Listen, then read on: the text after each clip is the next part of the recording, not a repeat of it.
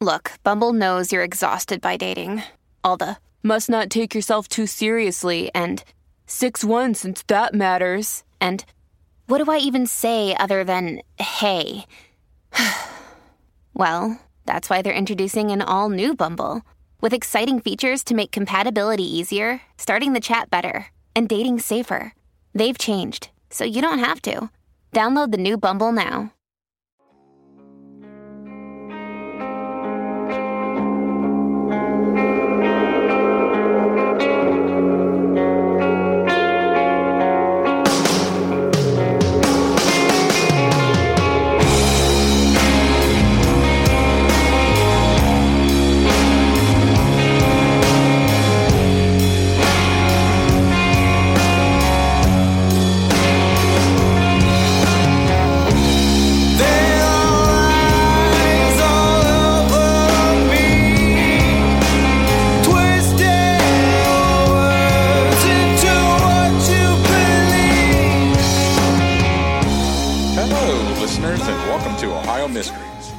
Listening to a clip of Clarity by New Moons. New Moons is our featured Ohio musical artist tonight. So stick around to the end of the podcast. We're going to tell you a little bit more about them, where to see them perform, and let you hear the rest of that song.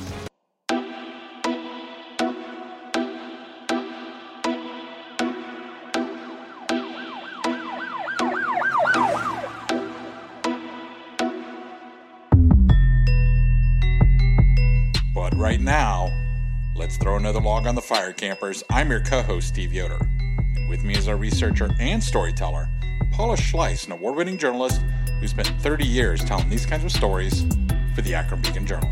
Hi, everyone. Steve, today's story takes place in Marble Cliff, an upper-middle-class neighborhood just east of Grandview Heights. Do you remember Grandview Heights? Around the Columbus area? Yeah. That is the Columbus suburb where Lola Celli disappeared back in 1946. Oh, okay. Yeah, that's just recently. That's right. And, well, recently we've done it. Yes. Right. And Lola's parents lived less than half a mile from Michael Dean Klitch. Michael is our story. He was a 12-year-old boy enjoying his summer vacation in 1971. Michael was a very active kid. He loved the outdoors. His parents described him as adventuresome, maybe too adventuresome, his father said. And he loved sports. Michael played for a Little League baseball team, and there was a game scheduled for that evening of June 28. His family said it was an important game, and he was excited to be on the roster to play center field that night. But first, he wanted to practice his tennis serve in preparation for a tournament he'd recently entered. Michael was one of 5 children of Richard and Joan Klitch, and his dad was a tennis pro and manager of the Columbus Indoor Tennis Club. Most or all of the Klitch kids played tennis in their youth. Michael left his home on Cambridge Boulevard about 2:10 p.m. He was dressed in an aqua pullover, tan shorts, white knee socks, white tennis shoes, and his trademark horn-rimmed glasses. Maybe Michael didn't realize how hot it was because he wasn't stopped by the fact that it was boiling outside, 93 degrees with a heat index near 100. And so off he went, headed for the municipal tennis courts in Grandview Heights at West Gooddale Boulevard, a good 8 or 9 blocks away. He'd told his mom that morning he was going, and arranged for her to swing by and pick him up that afternoon. While walking to the courts, Michael stopped briefly to chat with some kids he knew. They were in front of the church not far from his home. It was about 2:30 p.m. And it appeared Michael did indeed make it to the courts. A maid working at the Summit Chase Apartments, a luxury high-rise across the street with a view of the tennis courts, told police she saw a boy playing tennis by himself. Given the heat of the day, it was no wonder he didn't have company. Well, no welcomed company anyway, because it seems very likely that at some point, Michael was no longer alone. Michael's mom, Joan, pulled up to the courts at 3:40 p.m. She had 2 other kids with her. She thought she'd take them and Michael to the nearby Grandview Swimming Club. She figured they could swim while she attended the Grandview Heights School Board meeting, of which she was a member, then get home in time for Michael to get ready for baseball. But Michael wasn't there. She wasn't too worried. Michael was a responsible sort, and he got around well enough by himself. Perhaps she had missed him and he returned home. Like I said, it was hot out, and he did have a baseball coming up that night. So after waiting a while at the empty tennis courts just to be sure, Joan dropped Michael's 2 siblings off at the pool and kept her board meeting appointment. She fully expected to see Michael at home when she collected her other children later and returned home. But he wasn't there either. Joan called police. Back at the courts, the cops found one of Michael's tennis balls. His parents recognized the brand. Michael got it from his father. It wasn't like him to leave something like that behind. Was he forcibly snatched from the courts right there? Michael's parents said he was uncomfortable around strangers. It wasn't likely he could be lured peacefully by someone he didn't know. There was another option. His father said, "He's not the type of boy to run away. I feel he got into a car either with someone he knew or someone who said they knew me." Then his father added, "You tell them not to get in cars, but who knows? There are such clever maniacs today." Joan Klitch couldn't imagine him going with a stranger. She said, "In some ways, Mike is adventuresome. He might try a double flip from the diving board, yet he does not like new situations or new people." The next morning, police organized searches of the Grandview Heights neighborhood where Michael was last seen.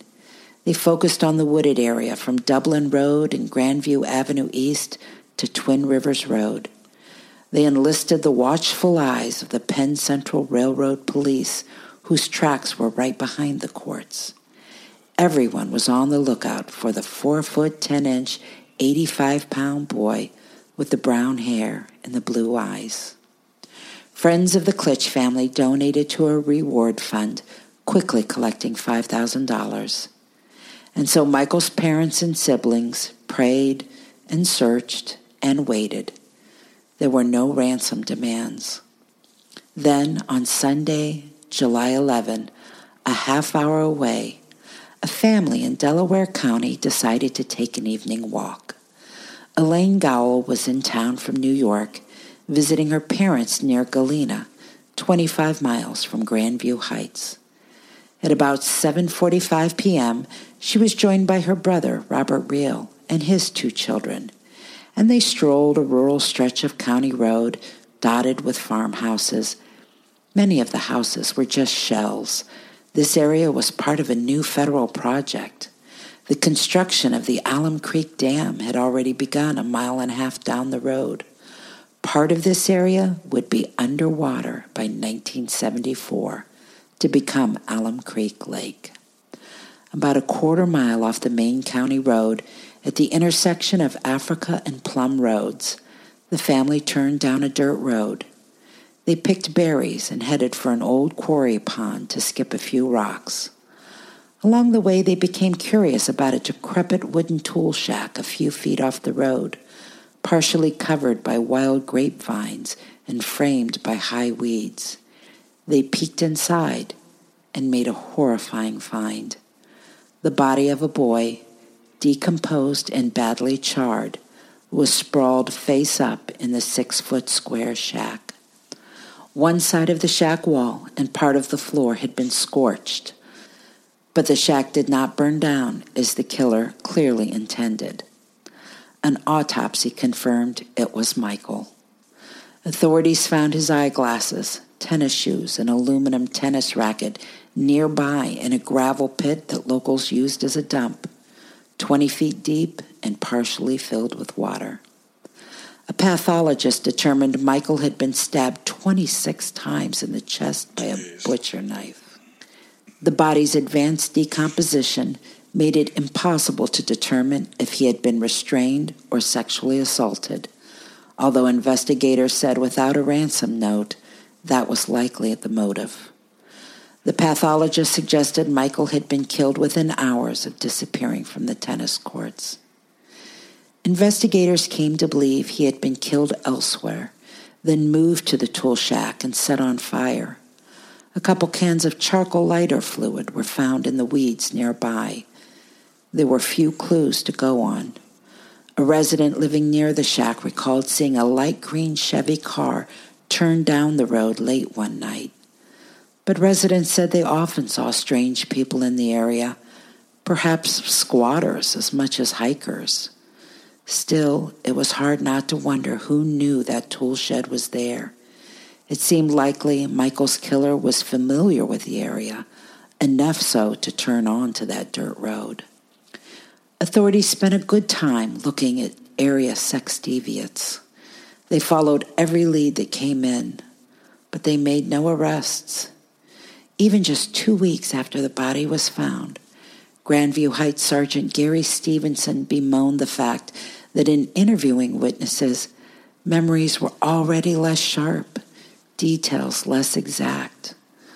By August of 1971, the investigation was stone cold. There was one very strange lead. The Columbus Citizen-Journal reported that in searching the pit where Michael's belongings were found, they came across bank slips with the name of a Grandview Heights businessman. Oh, weird. It is.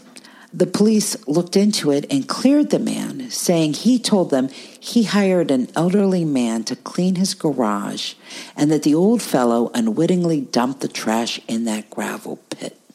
Nothing more of that was said, even though it seemed preposterous that a man from Grandview Heights disposed of garbage 25 miles away, where later a Grandview Heights victim's body would be found.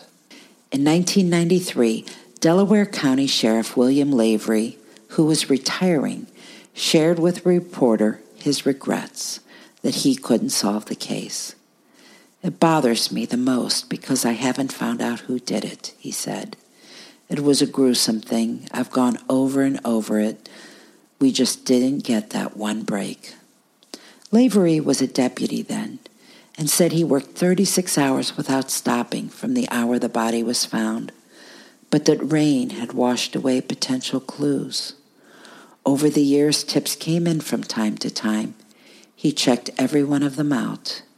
He'd even taken a call the year before he retired, but none of them came to anything. In the decades after Michael's death, I found some interesting stories about his family. They did well. His mom, Joan, went on to become an attorney. I found stories about his brother becoming a bank president and his sister owning her own business. And Michael's sister, Jenny, she became a bit of a tennis star. At the age of 15, she qualified for the French Open. Oh, wow. Yeah. She revealed how important the sport was to her family, saying, "The game of tennis is so much a part of the fabric of our lives." In 2003, the Upper Arlington News did a feature on Michael's dad, saying he was a pioneer of the sport of tennis in that area of the state. A longtime tennis coach and pro at several tennis clubs, it was said there were few people in Central Ohio who hadn't either played with him or be coached by him. In 2014, I found he was still giving lessons at the age of 80. That's crazy. Also, Richard and Joan Klitch founded a fund in Michael's memory. It's called the Klitch Fund. It went on to pay for after-school programs, school camps, scholarships, and even purchasing automated external defibrillators for the Grandview Heights City Schools in 2005. That's great there. Sounds like the family is very important to that community up there. Absolutely. Well, let's see what our armchair detective has to say.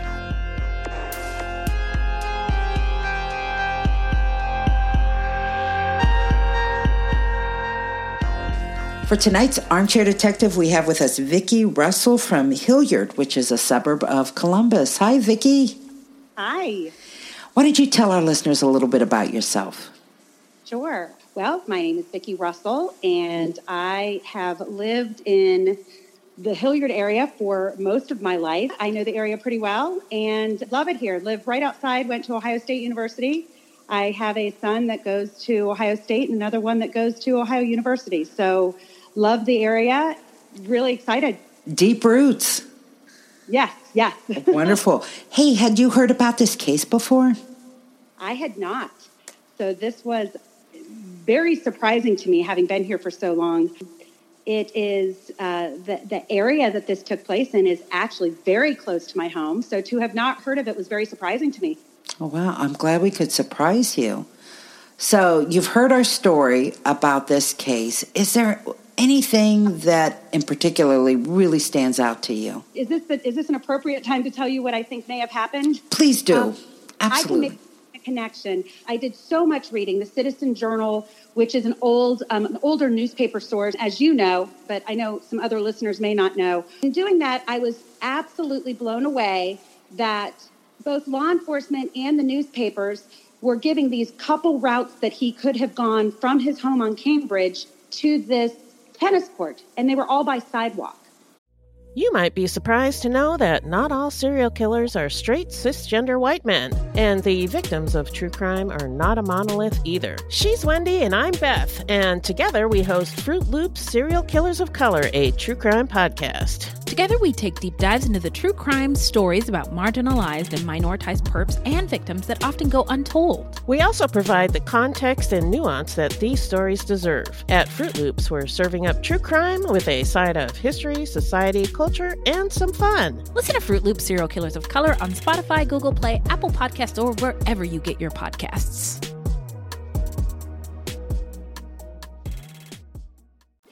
What's interesting is my husband and I went and did this walk, and I'd love to show you my Fitbit so you could see how many steps we did, because we just kind of think what made most sense as a 12-year-old boy. Right behind the tennis court is a railroad track.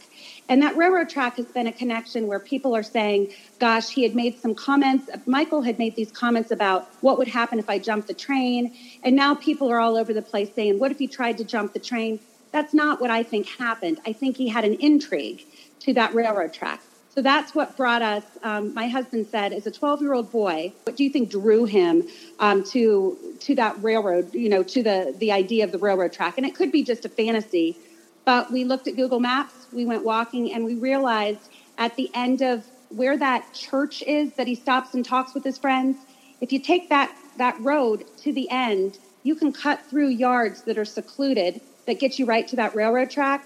You take a left on that railroad track and it takes you directly, and I mean directly, the shortest route to that tennis court. So if you have a kid, and we know we're always going to take shortcuts when we're kids, and if he took that route and cut through somebody's yard, many yards, these are secluded homes that would have been in the back, got on that railroad track, that would explain his lack of being seen for so long. There's a backboard on the back of the tennis courts where he was going by himself and practicing his serve. When I went to go walking, there was a couple there that was playing tennis. My husband and I walked behind the tennis court, and it was kind of interesting, one tennis ball sitting back there in the same place that they said that one tennis ball was that Michael left behind. What we found was if you leave that gate open a little bit, one or two balls can go behind there and they go unnoticed. I don't think Michael was abducted. This is my point. I don't think he was abducted. Oh, wow. Okay. Continue.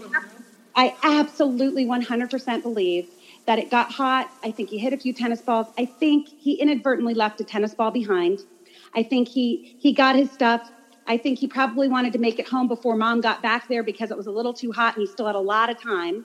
I think he probably took a route home, and somewhere along the way, I believe he probably went into somebody's home.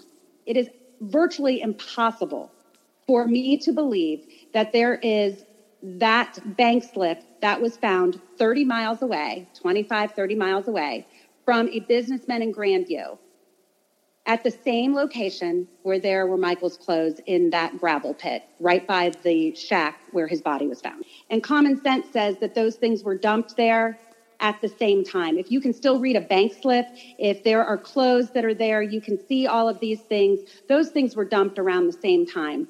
To tell me that within the same week, a businessman had an older gentleman cleaning out his garage, dumped items 25 miles away, there's your answer. There's a quarry down the street from Marble Cliff. There's a quarry right there. There's also a quarry in Alum Creek that's right by there too. Somebody knew of both of those locations.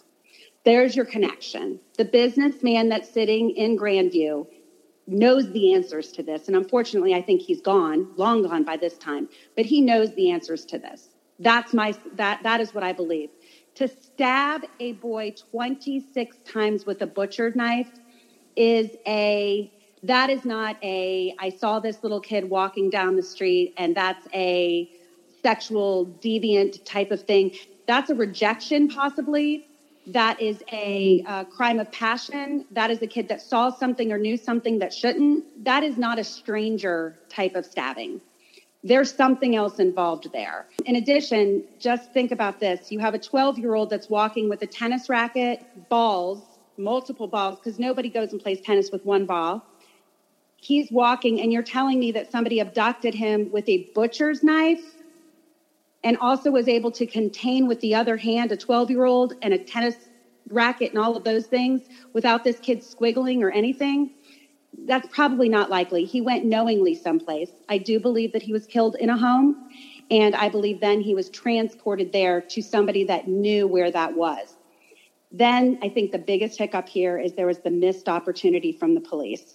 They said that they interviewed the businessman, and he said, hey, there was a guy cleaning my garage, and he inadvertently dropped things into this gravel pit up at the quarry at Alum Creek.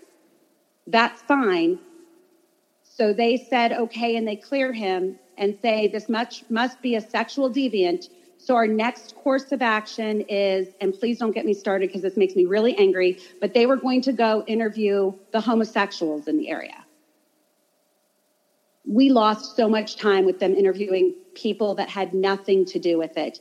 This is where I say that now that would not have been the case. We were looking for a sexual deviant, so we went and we interviewed homosexuals in the area. That doesn't even, in today's standard, that doesn't even make sense. Right. They were afraid to look at one of their own.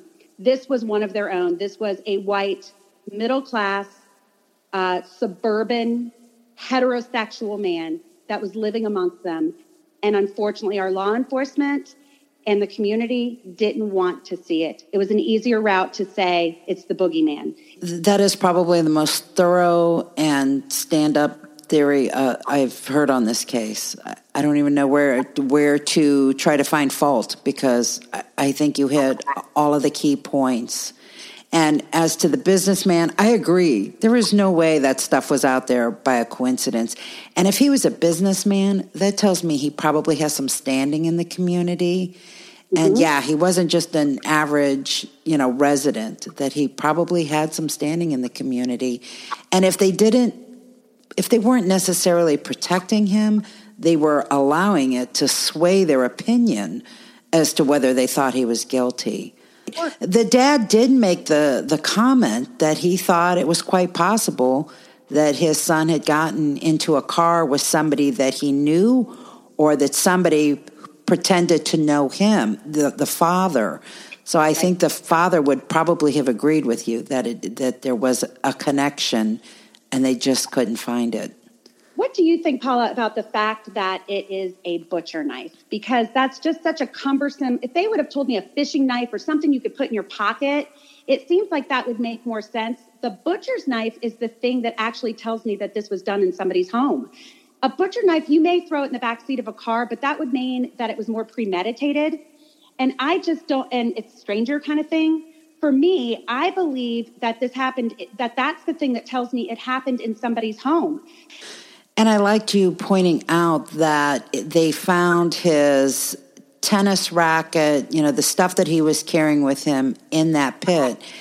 And to picture somebody driving up next to him on the courts, wrestling him into the car, making sure all of his items go into the car with him, and then driving away before the kid can get back out of the car. It just seems so unlikely. It would seem much easier if he had willingly entered someplace with his tennis racket and tennis balls, and that's how they had possession of that.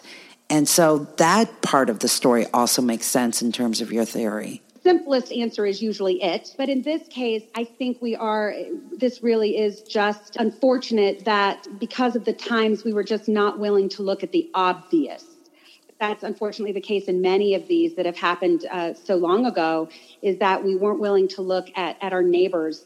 The boogeyman was so much, and I hate to say it, but the boogie was so much safer when it's not somebody you know. I will say, before I spoke with you, I was leaning towards somebody who had experience, because it just seemed like the ability to snatch a kid out of public had to have been so well choreographed that this is somebody who had done it before. And right. The taking of the body to a particular place so far away made me feel like it must have been planned. But I'll tell you, your theory has really changed my mind on this. I absolutely see the image that you're painting. Well, are you familiar with the level of development that has happened in Columbus, in that particular area also? Because not at all. Me, businessman, the only thing that keeps in my head is that it's somebody that was in development. And so with having that quarry that is, and I mean, the quarry is right outside of Marble Cliff where the quarry is. And having that also, Alum Creek, having the quarry where his belongings were found, that businessman, that's all it would take would be somebody in development, in real estate, that would know that those two areas, would know the development of both areas, that would understand what's happening in Alum Creek. That was your connection. I mean, yes, it's 35 miles away, but what was happening at the time answers our questions. There was big development planned and happening that was taking place. That Alum Creek, even though it wasn't underwater until 1974, the plans for that were happening in 68, 69, and 70. So absolutely somebody would know of Alum Creek sitting right there if they're in real estate and development. A lot of what you've brought up makes me wonder if the police really do know who's responsible, but they can't say so publicly because they just didn't have the evidence to pin it on them. And that maybe even possibly the family has a good idea. I've seen a lot of cases where after it gets resolved, you find out that the family felt all along that they knew who might have been responsible. But again, short of having the evidence, it's never a name that comes to public, to the public consciousness. Police could have very well interviewed them and cleared them, but with information that they're not willing to release. It could be bigger than that. I find that less likely. I think that that's our connection. And unfortunately, I also think that if that's the case, that the answers to this have probably long been gone. Hello, we have this superb podcast called We Didn't Start the Fire, the only podcast started by Billy Joel. It is the most original, fascinating and random way to learn the story of the 20th century. Oh, pretty darned random. And we're joined by some pretty incredible guests. I only wrote stuff that I wanted to hear. If it turned out to be a hit, it was pure dumb luck. With me, Katie Puckrick. And me, Tom Fordyce. This is We Didn't Start the Fire, the only podcast started by me, Billy Joel. I think another catch-22 when it comes to police not releasing information, I think of the Amy Mihaljevic case.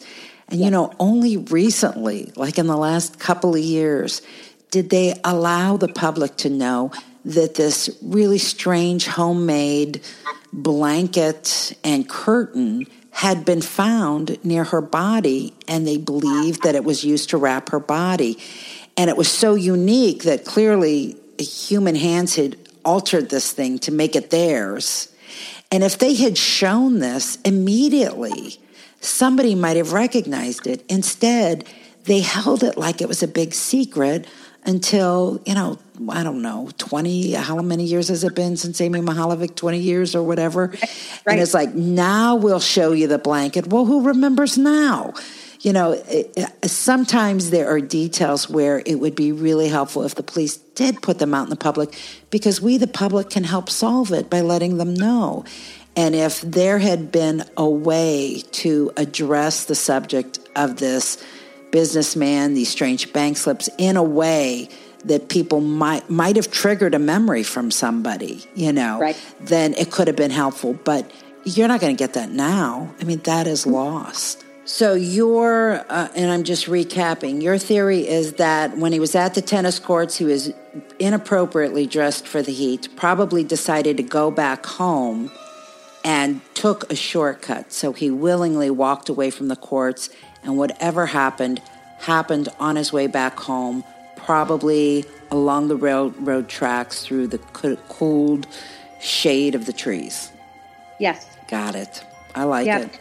There's houses back there, too, and he could have been invited into one of the houses by somebody he knew. Who knows? But it's certainly, I do not believe he was abducted. That's it for tonight, listeners. For photos, news clippings, and more on this and every episode, hop on over to our website, ohiomysteries.com. And that brings us to tonight's featured Ohio musical artist. New Moons is an indie rock band from Cincinnati made up of Curtis Dressman, Tom Dressman, and Zach Howard.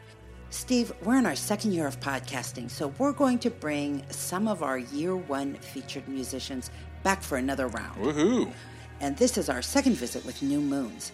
If you want to see New Moons perform live, they'll be at the Shrunken Head in Columbus on October 11. And on October 13 at 7 p.m., they'll be taking the Findlay Market stage at Cincinnati's Blink Festival. And if you can't see them in person, you can always stream them on Spotify. Well, at the start of the podcast, we played a clip of their song Clarity. Here's the rest of that song. Enjoy, and we'll see you here next week for another episode of Ohio Mysteries.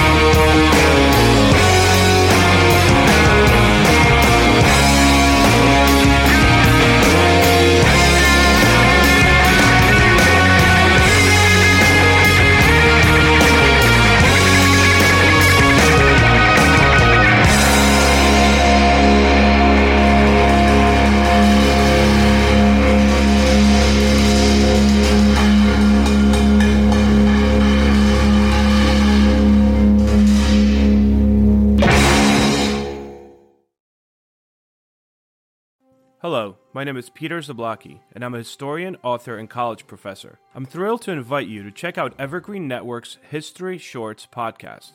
Every Tuesday and Thursday, join me on a journey through time, exploring the little-known and hidden gems of history. In each bite-sized episode, I'll dive into my original research to bring you intriguing historical curiosities you've probably never heard of, uncovering the fascinating stories that have shaped our world, from forgotten figures to overlooked events. And the best part? I've condensed all this historical goodness into manageable chunks, perfect for your on-the-go lifestyle. Whether you're commuting to work or squeezing in a quick break, History Shorts fits into the little time you probably think you don't have. Subscribe now and never miss an episode of the History Shorts podcast, available wherever you get your podcasts.